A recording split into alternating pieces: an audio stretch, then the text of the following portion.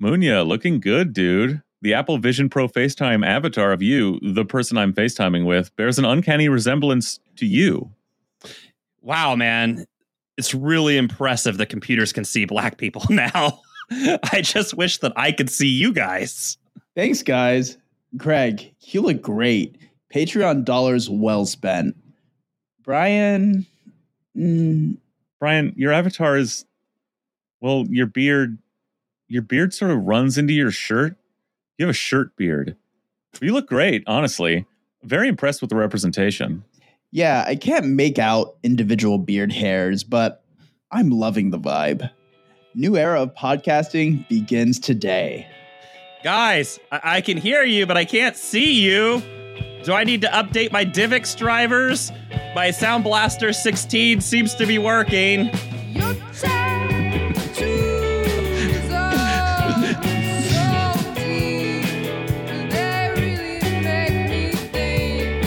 Welcome back to the Mechanical Freak podcast, where we're freaking in the morning today. We got Munya in New York, decided to blow off work, hang out with us. We got Greg on the boat, living the maritime life. Guys, this new FaceTiming app, it is so great. I'm glad to see each one of you. Greg, the sensual hedgehog, Munya, the sexy fox, each one of us in our personas. Just glad to see it. This is going to make podcasting way easier. I finally feel like my true self, and I revealed my persona to my parents. Actually, they took it surprisingly well, you know, and I couldn't really do this without the innovations of technology. Certainly didn't want to like get a sweaty mascot to do it, so it just feels better when I have the goggles on. Everything feels better with the goggles on. That should be their slogan. So. Yeah, we're going to spend this episode celebrating the, I closed the window, the Apple FaceTime Real Vision, the Vision Pro goggles. Apple Vision Pro goggles. Yeah, this is exciting new stuff for office culture, and that each one of us will be able to adopt an avatar that only looks slightly different and more upsetting than our own actual faces. You see, it's not about adopting an avatar, Brian. You see, perhaps you've missed the central bug here that you're meant to believe is a feature when you're so impressed at how lifelike the avatar looks. The problem is you're wearing the device you're talking to in a video call on your fucking eyes, which means there's no camera that is capable of capturing your face. Even if there was, you'd be wearing goggles. So in order to have a video call, a FaceTime, which people want to do, just as we're doing now, and use the great new product, the Vision Pro goggles, the goggles have to animate a live CG version of your face, to take you back into the possibility of having a video call. So we're dialing back with this innovation of the goggles from the live video call, in HD clarity, where I can see you, my friend's real human face. But in order to accommodate what are sure to be the incredible advances of the Vision Pro goggles, something everyone wants and is asking for, and still be able to have video calls on them, we have to innovate new CG faces, because again, no camera in the right place, but also no one wants to talk to you with goggles on your fucking face, which is part of the fucking problem. I personally think that everybody's going to want to wear deep sea goggles 24 hours a day walking around. I mean, there was an ad for this during the football games last weekend. And the ad was so great because it's this guy going about his daily life where he was playing Minecraft or something. So he has his goggles on, like doing some game or something like that. But he's actually in the kitchen, so he's like flipping it off so he can like cook some food, and then like turning it back on, and then like turning and then flipping it off so he can look at his children and like slop the food down, and then turning it back on, and it's like all the future we've all been dreaming of.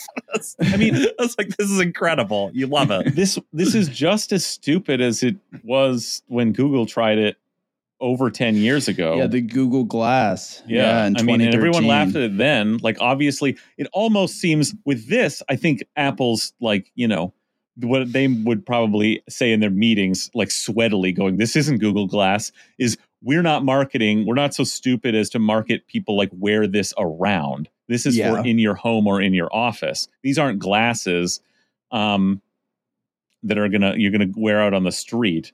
This is like a cool thing you have at home.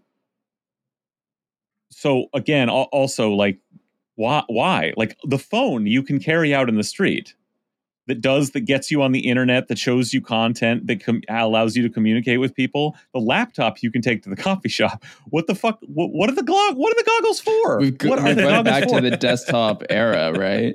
You identify your children to hover their names over their heads so you don't forget them. Like what is this for?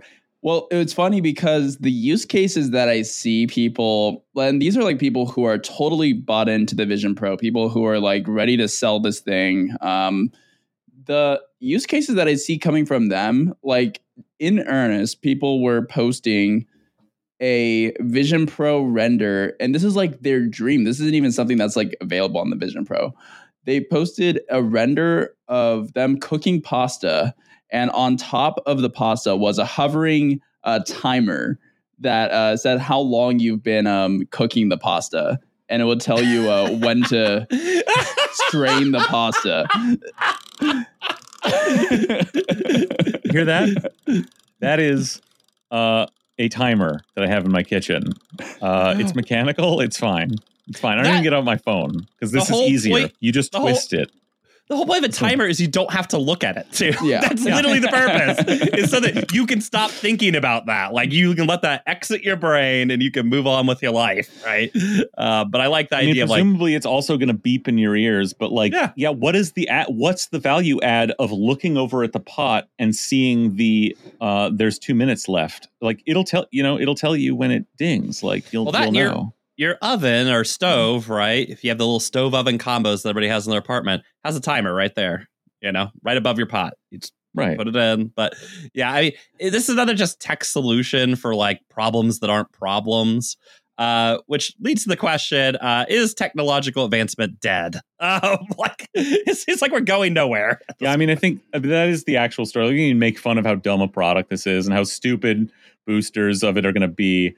But like we've been saying this on this show for years. Certainly I have been saying it, like all the possible gains, all the money on the table from computers, like from transistors, and then the last real technological innovation, the silicon transistors, it's gone. Like they did it. We did it. They revolutionized the world superficially, like the specifics of how we live our daily life.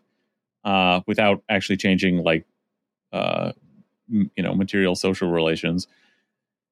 And it's done. They did it. There's no more money. And so this is finally Apple. What's interesting here is Apple has been sort of immune as much as like, some of their products are, overpriced or stupid. Sometimes some of their dumb innovations like the touch bar on my laptop. This is the first time they're doing like what all the other companies are doing who realize they have nothing left, nothing new to sell. There's no like they have to come up with something stupid. This is like Facebook, like spending billions on Meta and just eating shit because like there's no good ideas. There's nothing left to do. Yeah. Because when we think about like disruption, what more is there to disrupt, right? Because like the easy money was within disrupting existing legacy services that served a purpose, whether that's like, taxi cabs, whether that's, mobile phones, or just telecommunications in general. Yeah. Exactly. Even just, media in general, like all of those things were there, served a purpose. And had a proven business model, right? And now we're looking at it, even like, Tesla to a degree with like cars. It's still a car. Yeah, it's a car. Right? It's a car. It's about market share, right? It's about somebody else has market share by being the guy who sees the money on the table or has the capital to grab the money on the table. You can, and with a little luck, you can be the one who uses the new available technology. Again, been from the 50s, the silicon transistor and like everything that's developed from it to orient market share in a particular domain, cars, telecommunications. You can say, innovate something, do something different using this 1950s technology to be the guy who shifts market share over to you, some portion of it, because you've changed it slightly. And what these tech idiots think, these tech CEOs, the whole class of like management of these and boosters of these big companies is like, I think they think it's something like inborn. It's like they're innovators, right? Like what we did here was like have these great ideas and innovate. We had vision. Guys, Steve Jobs had the vision for the iPhone. I mean, he was very smart about how to market technologies to a consumer public on a larger scale. Something that's that what the iPhone is. Every other executive like failed to do. Right. It's marketing, which was super novel. It's taking a technology that exists and ideas about the future of technology that exist and have existed for a long time and seeing the possible business model and marketing angle in bringing them to market and thus capturing market share and maybe to some degree expanding, a new market. But in a way, again, it's really like you were saying, it's these existing domains. So you're really talking about often capturing market share. You're taking,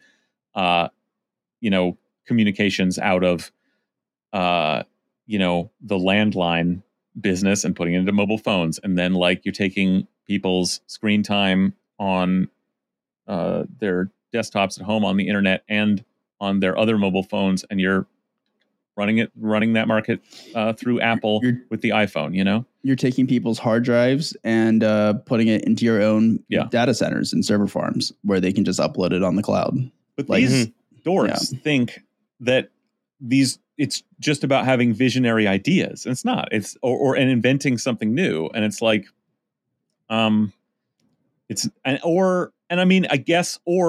maybe they do think they're doing the same thing. They're taking these ideas from science fiction and seeing like, ooh, we're pushing the application of the technology that's been developed, for over decades at universities, and again, going really back to the 1950s. And we're there to where we can now market these technologies as a product, like augmented reality, like virtual reality. And so that's the formula. Take it to market and market it. But like that's the vision. But they're missing the point. Like Steve Jobs, like as the exemplar of this. Like, to the extent that he had vision, he saw those possibilities of where the technology was for a viable business model and a way to market it to capture a business that wasn't stupid. Like it wasn't dumb. Like, did anyone think the iPhone was a fucking stupid idea that would never take off when it first came out? No. Like, you might have thought it was overpriced and a flashy thing, but like obviously everyone said, well, eventually, even if however fast this is to adopt, whether this is like a big like blockbuster for Apple, everyone saw like, well, eventually mobile phones are going here, like whether it takes 6 months or 5 years, this is what mobile phones are going to be. Right. And this, like, like, nobody wants this shit. Well, yeah, and the key thing is with that point, Greg, is that mobile phones were around before the iPhone. Yeah. Like this was technology that was like people had Palm Pilots, people had Sidekicks, right? Like there was even like Blackberries were a big thing. Like that was kind of like the smartphone of the day. Like you can browse the internet on a Blackberry, right? Yeah. Like exactly. This all existed. Yeah. So it was a product mindset of saying, okay, maybe we don't need the big QWERTY keyboards. Maybe we actually have a screen that is really responsive when you touch it, that doesn't have 2 seconds of lag when you like tap it, right? Like these like user experience things that really like made the iPhones stand out to the point where it's like, oh, we don't need buttons on this thing, right? Like, but people were used to using phones already. Like people know how to use phones, and people were using mobile phones and browsing the internet on phones, right? Like it was a product evolution of something that was clearly there and clearly had a market. And if there's a way that it was innovated, that the money on the table was grabbed, it was by, refining those products into those more expensive products like the BlackBerry into a product that just as expensive, but for a wider market, not just like business people, like enterprise executives, but like something middle class people might like want a flashy thing to like have in their pocket and look at MySpace, Yeah, I mean, Zach Morris might have a cell phone, but Screech can have one too. Yeah. Well, I mean, onto the iPhone's an interesting thing too, because I think that while people were like, okay, cell phones are obviously real and happening, and nobody was like cynical about that. I think people did look at the early Apple marketing, particularly around the iPhone and eventually around the iBook or whatever, but did say like, well, this is a cynical marketing campaign where you're essentially just telling people, oh, you're so smart, and then charging them $1,000 extra for the thing you're selling them, and that kind of like cynical marketing campaign won't work. And of course it did. It worked fantastic. So same with the iPad too, because the iPad got more hate than the iPhone. Like people were like, oh, well, we have a laptop and we have a phone. Like, why do we need an iPad? Like, this is kind of weird, Like, I remember that getting a little more hate, and that turned out to be really wrong. So, and I guess I'm going with this is here we are. We're hating on the what do we call this? The Apple Active Wear Vision Pro trademark goggle set. We're hating on this. We're saying it's stupid. Nobody's gonna have it. What are the odds in 5 years that we're all by mandate of the federal government wearing this 24/7? No, that's what I'm saying. No, the odds are very low of that, dude. Nobody wants this. This sucks.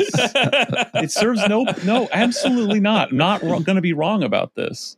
Yeah, sure. I think it'll have its okay. So I think that like if you look at their video on it, the pitch that they give is that you can watch videos and movies and stuff, but you can like make the depth of field really wide, so you can basically feel like you're sitting in the Grand Canyon, you're surrounded, and then there's like a screen that is like the size of a rocket ship that you're watching like TV on, basically. So you can go to the Omni Dome at the aquarium, but in your house, right? Yeah, exactly. You can watch like big like IMAX nature documentaries in your goggles. Yeah, we have televisions. We have giant. Nobody cares. Nobody wants that. Like, what's the actual what the actual use case is watching YouTube videos the way people listen to podcasts, which is doing other shit. Mm-hmm. Okay, it's basically the TikTok thing. So TikTok creators have this engagement bait thing where they basically have the actual video on one side of the screen, and then on the other side of the screen they have like 500 different, like hyperbole, but they have like at least 3 videos running on the other side of the screen. One is like Family Guy, the other is like someone playing Subway Surfers, and the other is like some person like doing like ASMR, like mushy like Play-Doh. And that's like so people can focus on the other video. People have to stay engaged, and so they have to basically split having like 4 videos playing at once. And people are watching it because that's how like you can like engagement bait attention, and like the brain will like just like kind of like snap to like watching the other 4 videos of keys shaking in front of the camera. I mean, yes, exactly. I mean, to Greg's point, I think you're totally right about the like podcast YouTube comparison, right? The only problem being that the reason why people can like listen to podcasts while they work and do chores is for the most part you don't need your ears in human life, right? Like you can go without hearing things for long periods of time. The problem being you can't go without seeing things for pretty much anything you have to do.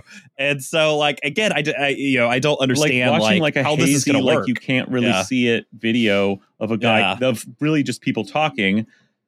I think that's what maybe they think. Again, no, there is, because you can listen, you can watch those YouTube videos on your phone in your kitchen and do your dishes, you maybe glance over, or you just listen to it, because a lot of YouTube is just podcasts with key jingling but anyway, it's not right? in front of your eyes, which is which is key right, element. exactly, which is worse. Again, it's worse to do that. So like, I don't know. We should like get onto something else here, but like, I just see this as like another like meta. Like this is finally it's come to Apple where they must have put enormous amounts of money into this. This is their first product since the iPhone, since 2007. Like the first product that's not like a product that is like a companion to the edition. iPhone. Like Apple Watch, you have to have an iPhone really to use the Apple Watch. That's not like a standalone product. It's an accessory. Really, yeah. So this is the first product that like really Tim Cook has been making that isn't dependent on the iPhone, even though it still kind of is. I think you need like some type of Apple product for the Vision Pro to work, which is hilarious. But right, yeah, like it doesn't have like cell service, does it? Maybe it will. I mean, you can get the maybe. I don't think so. No, I mean, I think that in like this like Generation 1 stuff is like really funny, because one of their pitches too was like, oh well, you can do like productive work where you can like expand your screen to the point where you can have like multiple windows happening at once. But then when people actually tried it, they realized that the screen would only expand so far as where their actual Apple screen is. So you basically have like a lot of blank space around you in your periphery, and you just have like the same like 1980 by 1080 or 1920 by 1080 definition where you can't expand it out because there's no physical constraints, yet they make an artificial physical constraint on your computer when you're on Vision Pro. So it's basically you're just looking at a render of the screen that you already have. And there's no real dude, they're gonna eat Tim Cook's gonna get fired over this. Like it's just like you're looking at your computer in real time, but you're not. Yeah, so I mean, like, this is the thing, though, is like Apple is so big and have just like such a monopoly on consumer electronics and has such a tight grip of an ecosystem that I genuinely don't think that this is gonna like tank Apple. I think that there's people who are absolutely going to buy this. I think that and it's going to be a niche in a year, but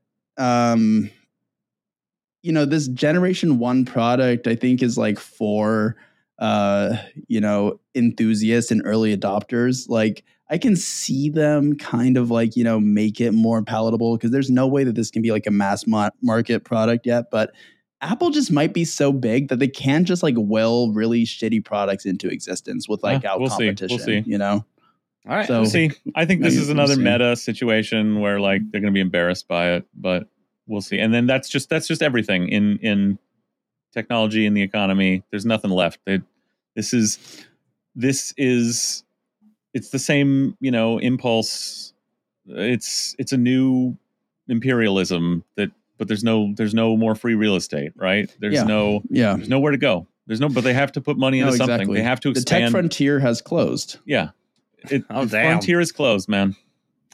Well, I think we can all agree. Let Tim cook. All right, Apple. Let's okay. All right. So on the topic of Meta, though, I just want to point out that because Meta basically just burned tens of billions of dollars on their metaverse like project where your avatars don't even have legs. A thing that they actually did to remediate, I mean, like literally Meta stock plummeted, went down 70%, cut more in half. It was looking pretty dire, but Zuckerberg found one weird trick to make it all right for the shareholders. And step one, fire a quarter of your staff.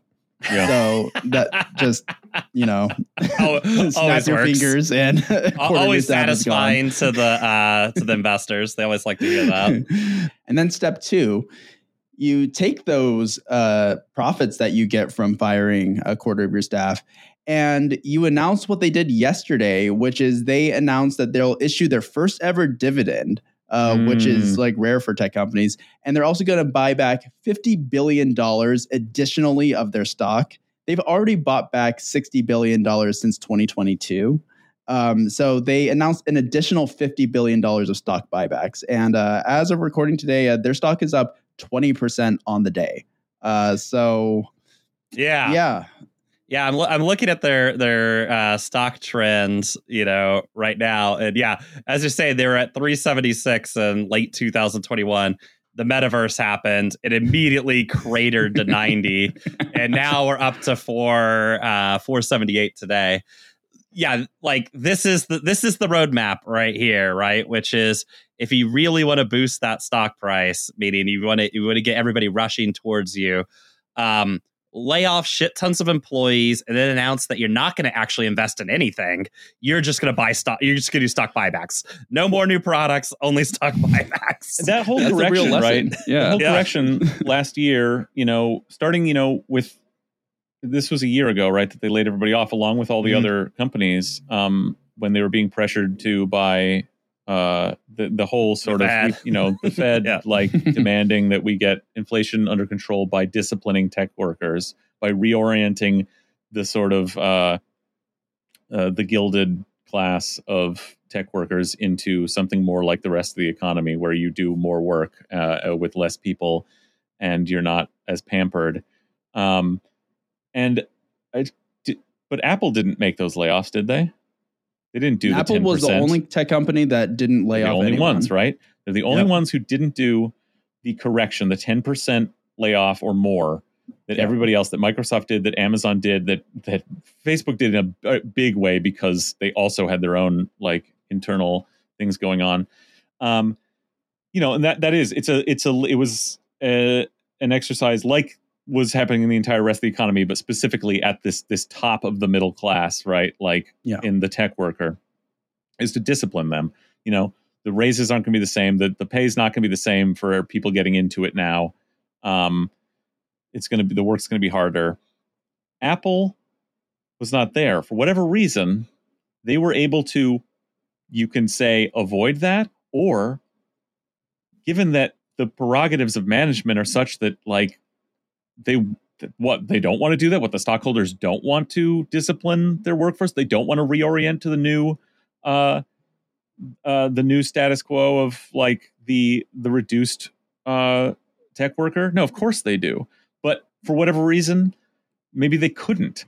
So maybe on some level, subconsciously or diabolically, green lighting an insanely stupid, money wasting, they've got the money to blow, embarrassing failure is a way to, in this enormous part of the economy, this juggernaut of the tech industry, and just incredible like valuation, like one of the most like valuable companies in the world, right? Like that discipline has to happen there, right? Like that, the discipline of the tech worker has to come to Apple. And so maybe this is, you don't bring in to tech. It's different than an industrial labor relation, right? You don't bring in the Pinkertons or the National Guard to rough up the workers when they won't let you lower their wages, right? What you do is maybe you green light a stupid and embarrassing debacle such that your hand will be forced, So a Brewster's Millions / producers style muck up, intentional muck up. This is the producers at Apple. That's what this is. Holy shit. This is about catching up with the rest of the tech economy and disciplining labor at the most important, most valuable tech company there is. They're going to, within a year, they'll be laying off 20% of their workforce. Yeah. Cool. Well, on that note, let's talk about some booming businesses. Guys, did you hear the news last weekend?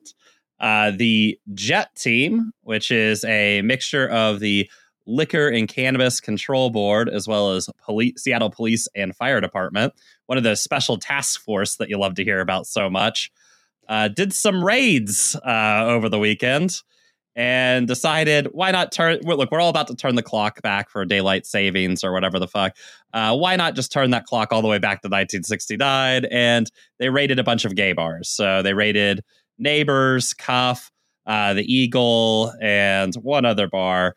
But raided them and decided to give out some lewdness warnings, taking photos of patrons and staff, all stuff Scaring the that's not shit out of particular. people. Scaring the shit out of people. Not encouraging stuff to hear about, that's for sure. Wonderful things happening in the local city. Man. Oh my God. So the excuse that the Liquor and Control Board, who presumably ordered the raids, although they've assured everybody that these are not in fact raids. If they're raids, they would have had their guns drawn. My bad. That was part of their like arguing over definitions and language here. It was like we would have had our guns drawn if they're raids. But part of their motivation is that, hey, look, Washington State has lewdness laws and we got to enforce them. Some pointed out that it was a little strange that is something they felt they just had to do right now. But I don't know. What do you guys think about these raids? Or, are they raids at all? I don't know. What we take? Are we siding with the Liquor Control Board here? Well, like the Liquor and Cannabis Board. Yeah. I still think weed should be illegal, so I refuse to acknowledge. Yeah.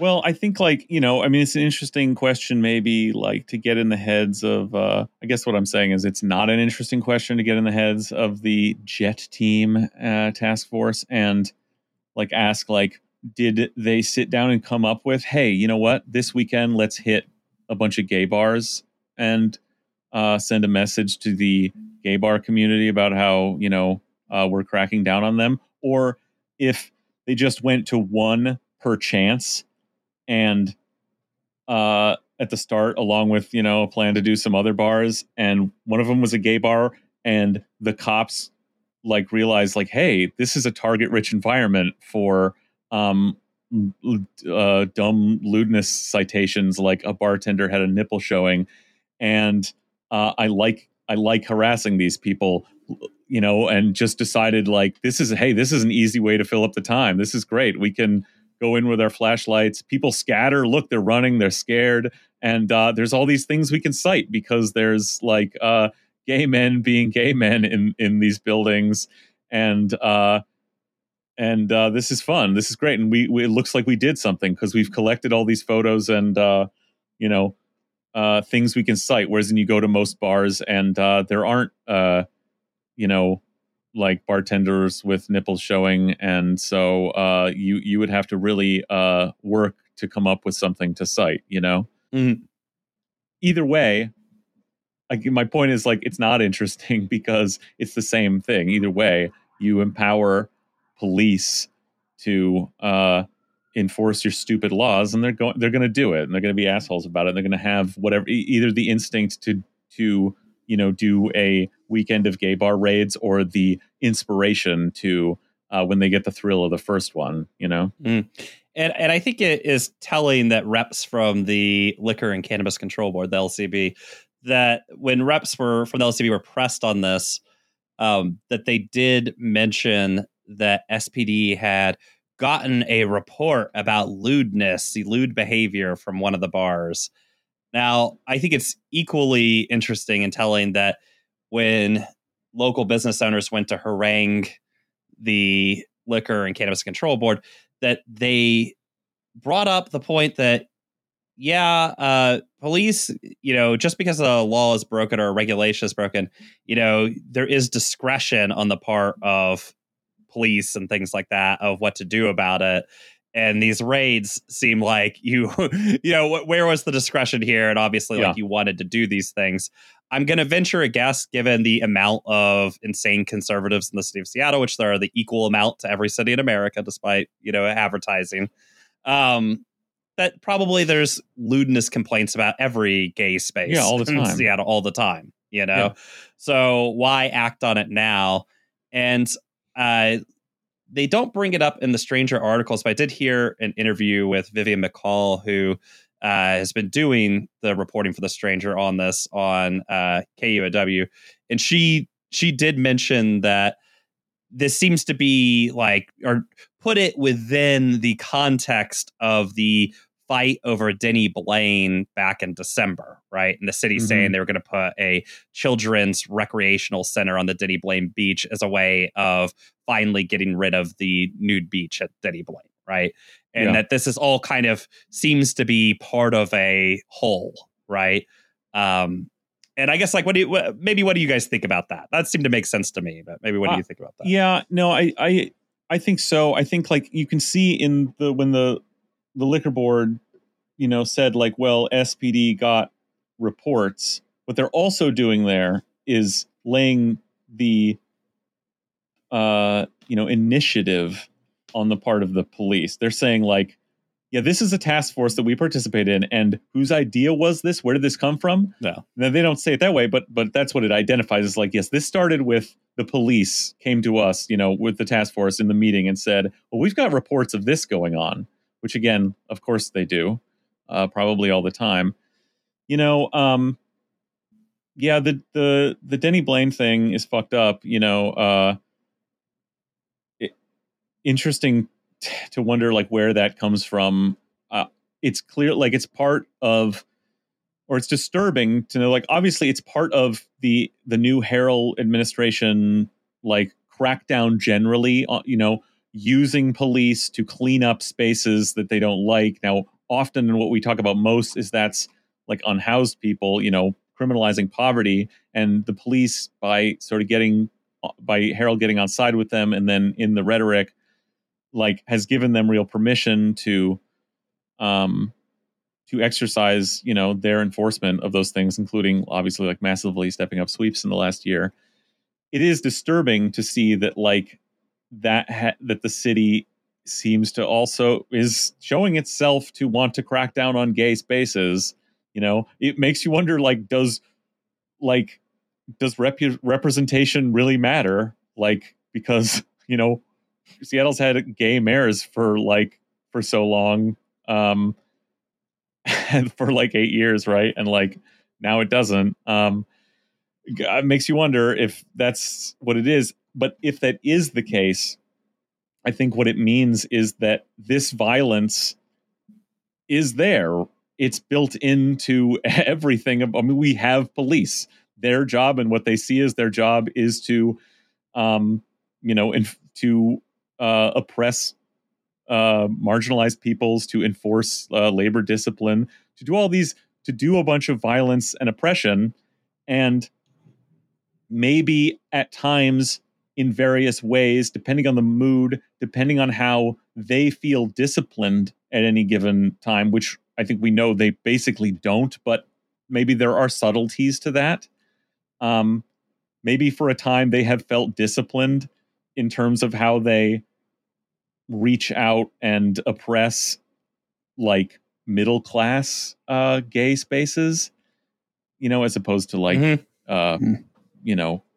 gay and trans teens who are on the street or something. Which, I mean, obviously there was never any discipline against that, but maybe for a time they felt disciplined in that way, that they don't, that has been relieved.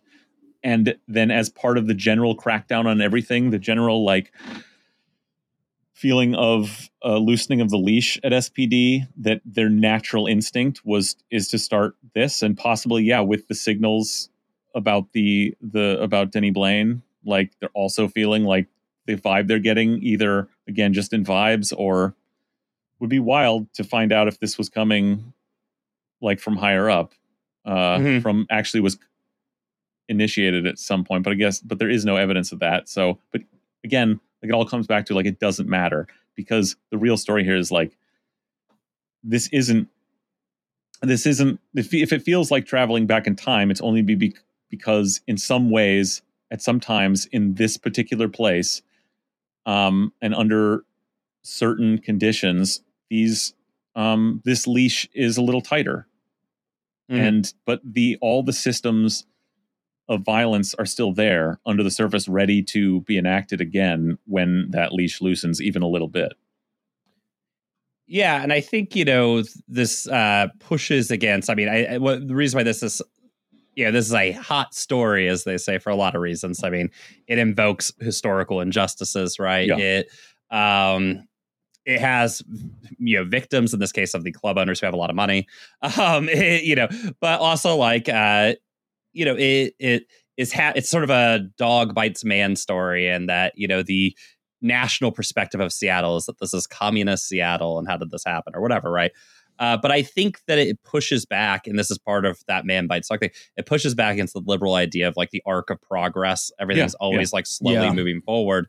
And I think you're right, Greg, because that idea, particularly when it came to gay rights, always got it wrong about like what happened, right? Which is that gay rights happened because people were ignorant and then they got smart and then things changed, as opposed to the fact that gay people were being oppressed for an actual reason.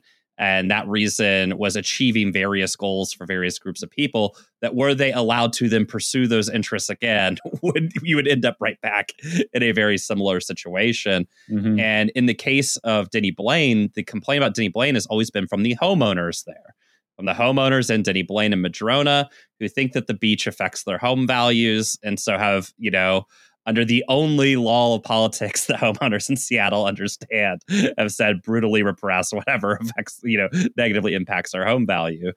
And I draw this connection because when we had Dr. Kevin on years ago, and he told us about the gay rights struggle in Seattle, their argument was, hey, the forces of reaction in Seattle that were pushing against gay rights, a lot of times were doing it because they thought it affected property values. So when SPD officers filed a petition and then eventually got a vote on a bill that would make it easier for landlords to throw gay tenants out, it was to protect the power of landlords, When Seattle PD, again, very aggressively campaigned for, then got the right, and then very aggressively pursued the cleaning out of parks from, public parks at night where gay people might meet, mingle, have sex, whatever, right? They were doing that to protect the home values that were increasing and the property values that were increasing as the move to the city in the 1980s began to happen in downtown Seattle, right? Particularly in places like Volunteer Park, where there was, a lot of money around that area, and they wanted that gone because they thought it affected their property values. And I think we're kind of right back in the same spot. This whole city council election and stuff like that, we're sort of having a mini kind of like Reagan revanchist revolution in Seattle in response to the mere idea of Kshama Sawant existing. And so we have Republicans across the board, and, this is told the homeowners and property owners, whatnot, that now is the time to like really go buck wild, get your wish list checked off, property rules again, 100%. And so they want Denny Blaine gone because it affects their property values. I'm sure those values, the property values in Capitol Hill, are like through the roof right now. I'm sure that there's pressure from the people who don't own the gay clubs about, the gay clubs and what happens at them, blah, blah, blah, or whatever they think happens at them or imagines happens at them. There's pressure from them for enforcement, and I think this is all the product of that, right? Like, I mean, it's also sort of demoralizing to like, I come back to, like, I'm kind of joking about the representation thing, but like, there's another way to, it may be that like, this is what like liberalism offers, is this false sense of security, right? Like, it may be that like just the vibe, possibly again, because you can imagine like that, again, like you're saying, like these homeowners have maybe always wanted the Denny Blaine thing done away with, but like it fell on deaf ears for some period of time, right? Yeah. And now that we don't have gay mayors again, I don't say that as like, I think there may be a connection there, not to say that like, oh, that's why we need representation, but to say that these protections, this kind of progress is illusory. Like, it's bullshit. It's not there. I mean, look at, abortion in this country, right? Like, we have these fucking like paper barriers, like preventing certain people's rights in certain ways from being abridged, like certain people's humanity from being abridged at certain times. And they're just paper thin. And when anything changes, that goes away. So when you get in a revanchist mayor who is ready to use the police, is ready to like listen to homeowners, is ready to like change the script on, is ready to not have Shama Swant like harping at them in council chambers, right?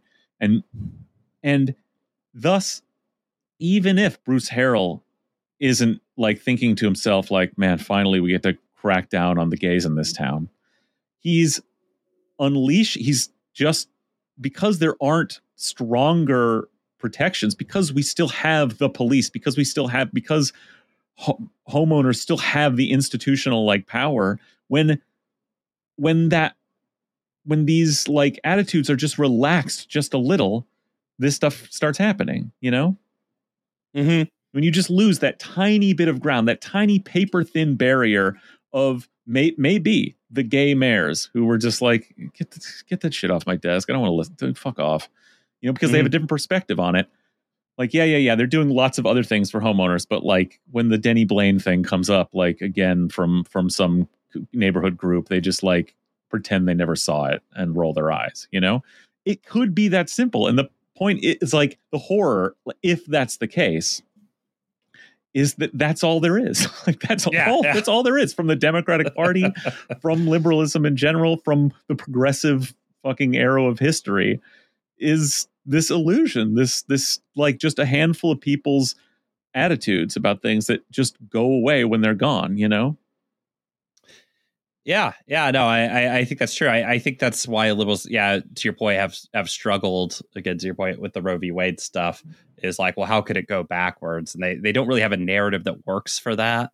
And so they're struggling with that definition. And it's because they refuse to kind of acknowledge the entrenched interests. Now, the structural forces. Yeah. And in this case, like the structural forces are going to push back a little bit, right? So since the raid happened, there was a meeting with the LCB where they were yelled at, right? And after that meeting, they've said that they are going to stop raiding gay bars, and that they will, although they would not acknowledge that it was a raid. They came out into the meeting in assless chaps and paddled themselves. Basically, they said, we're sorry, we'll stop, and we'll rethink how we interpret these regulations, although they mainly just kicked it up to the legislature and said that the legislators got to, rewrite the lewdness laws for the state of Washington. They did they did everything the liberal who isn't interested necessarily in, the progressive homeowner, the progressive like assimilationist gay Seattleite who isn't interested in really necessarily hearing about structural forces. They did what you would want, which is they're like, okay, we're suspending this type of enforcement and we're suspending our participation in the JET team, meaning like working with the cops on enforcement, which, big surprise that got them in trouble. They're learning what anybody who deals with the cops learns eventually, right? Mm-hmm. And that's what you would want. They're saying, we're not doing either of these things anymore. We're not issuing those citations. We're sorry, and please, legislature, do something about this. And they probably will. They're doing everything you would want, and maybe it's our task to pick that apart. Yeah, so they're doing whatever you want, and you might say, well, this is great. Democracy works. The people went to the Liquor Control Board. They expressed their feelings about the actions of the Liquor Control Board. And now now change has happened. All right. So the system works. And I think this is worth examining because people raise concerns about the actions of the police in this town and every town all the time. And the answer generally from the state has been fuck off. Nobody cares. Like, we don't care what you have to say, blah, blah, blah. Right. Well, people raised real concerns that made it all the way to the state Supreme Court about the fucking drug laws in this state. And, such a, so strong were their arguments that the state had to throw out the fucking drug laws in this state because they were so, heinously,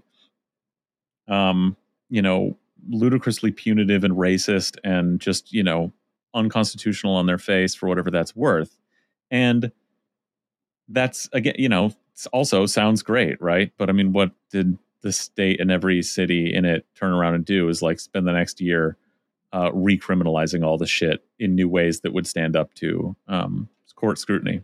Yeah, but I think something a little different happened here, which is, look, all of a sudden the institutions of the state, the repressive institutions of the state, were all of a sudden so amenable to public pressure, and I think that there might be a reason for that. And one reason is that the person leading the public pressure was Joey Burgess, who owns the Cuff and who is the one who sort of broke the story that this happened, right?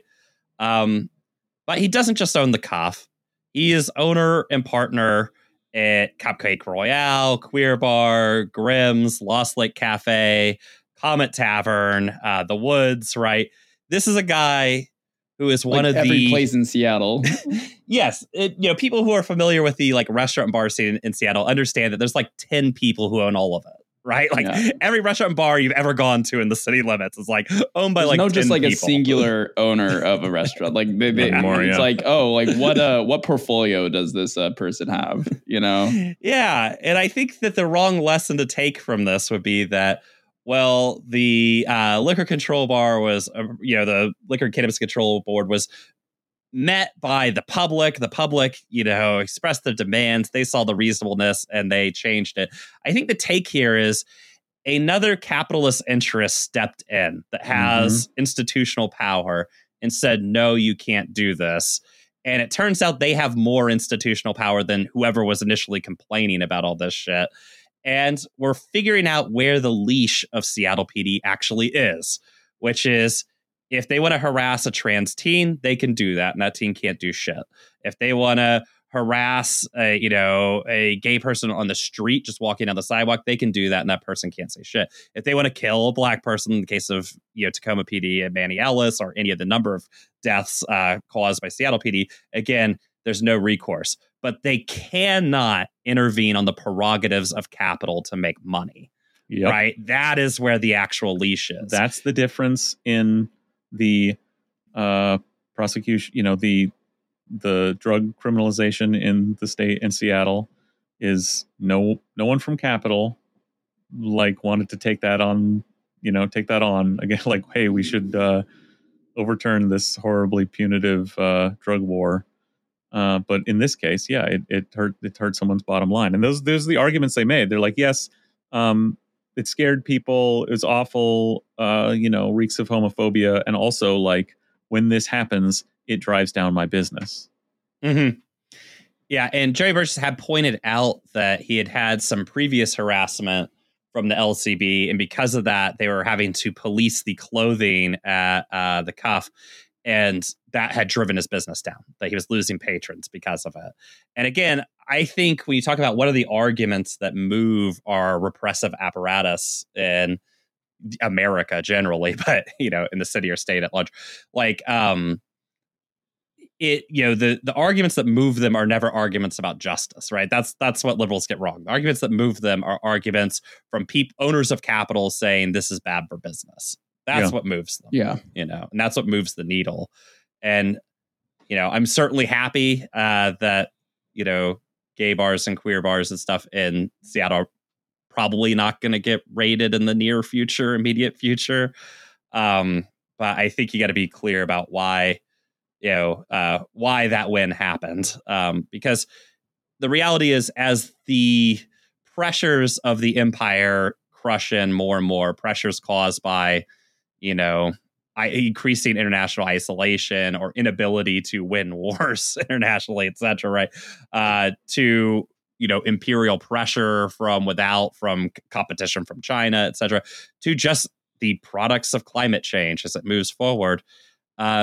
People are going to be singled out in this country to be the victims, right? People are going to be singled out to take the blame, singled out to be put on the whipping post to pay for the empire's inability to continue expanding in the way that it wants to expand. We can already see on the U.S.-Mexico border, we've chosen the immigrants on the U.S.-Mexico border to be our, sort of witches that we burn at the stake for the crimes of Joe society. Biden and the Democratic Party have full-throatedly chosen that. Yes. Yes. By stating that they're going to move to the right of Trump on immigration. Who could have seen that coming? I think I did see it coming like 3 weeks ago. Yeah. Anybody who at the start has of had the a year. pulse for 40 years, but also, I mean, I think the pushback against the LGBTQ community, particularly through the attack on trans people, is another sign of like that's going to be another sacrificial lamb to American empire. As things get tighter, as things fall apart, those people are just going to have their lives are just going to get a lot worse. And that's there's nothing should be encouraging about that. No. Nope. As long as you still, I mean, this is what police abolition is about, right? This is what the whole debate is. It's like why it's hard to explain to liberals, progressives, You can, as long as you have these people around, like you haven't addressed all the structural forces that create them, reproduce them, and what they are and what they're for. And so, you can maybe rein them in a little sometimes, but it's all still there under the surface. Yeah, ready to come out. Yeah. Basically, at any time, once the sort of the pieces come together in the right way, it's always ready to be unleashed. Yeah, good times ahead, guys. All right, always. Well, are you guys ready to turn off our Google glasses for 1 second so we can get to some other region of our house and immediately turn them back on again and enjoy our entertainments? Our Google glasses, that's not even Google, our Apple glasses. I'm wearing my Google Glass, my original 2013 Google Glass, with the ones without the lenses under my Apple Vision Pro. Am I just making this up in my like head canon, or wasn't there like a whole maybe a single article, but a whole spate of discussion online about how people were like being bullied on the subway for wearing their Google Glass? Oh, yeah. That was real. Get that out of my fucking glass face. Holes. Yeah, they called them glass holes. Because the implication is they could be recording you at any time. Also, you look like a fucking dork. Yeah. Hard to see which one of those crimes is worse, looking like a dork or being recording people at any time. Equal punishments as far as I'm concerned. Yeah. You can get Google Glass now. They just look like glasses unless you look really close, Yeah. Does it still exist? They're still pushing Google Glass? No way. Really? I'm pretty sure, yeah. Oh my God. Wow. All right. I hate it. So yeah, we're gonna keep our goggles fastened on for life. I actually had mine drilled into the sides of my skull. That way I don't have to worry about falling off at night. So no, we just get the Neuralink implant from Elon Musk, the actual microchip he's putting into our brain. Oh man, remember that the Neuralink killed all those monkeys, and then there was all these Elon stands. So like, I don't care, I'll be the test subject. Like he should have taken them up on that. Well, honestly, guys, they're not designed for monkeys. They're designed for humans. Okay? Yeah, that's why they like the monkey thing. That's just a hoop you got to jump through. Yeah, for because the red tape. Yeah, it's more bureaucratic red tape. Another victim of red tape. The red tape dyed red by the blood of those monkeys. Yeah. All right, the world sucks. We'll see you all later. Bye-bye. Bye. Bye.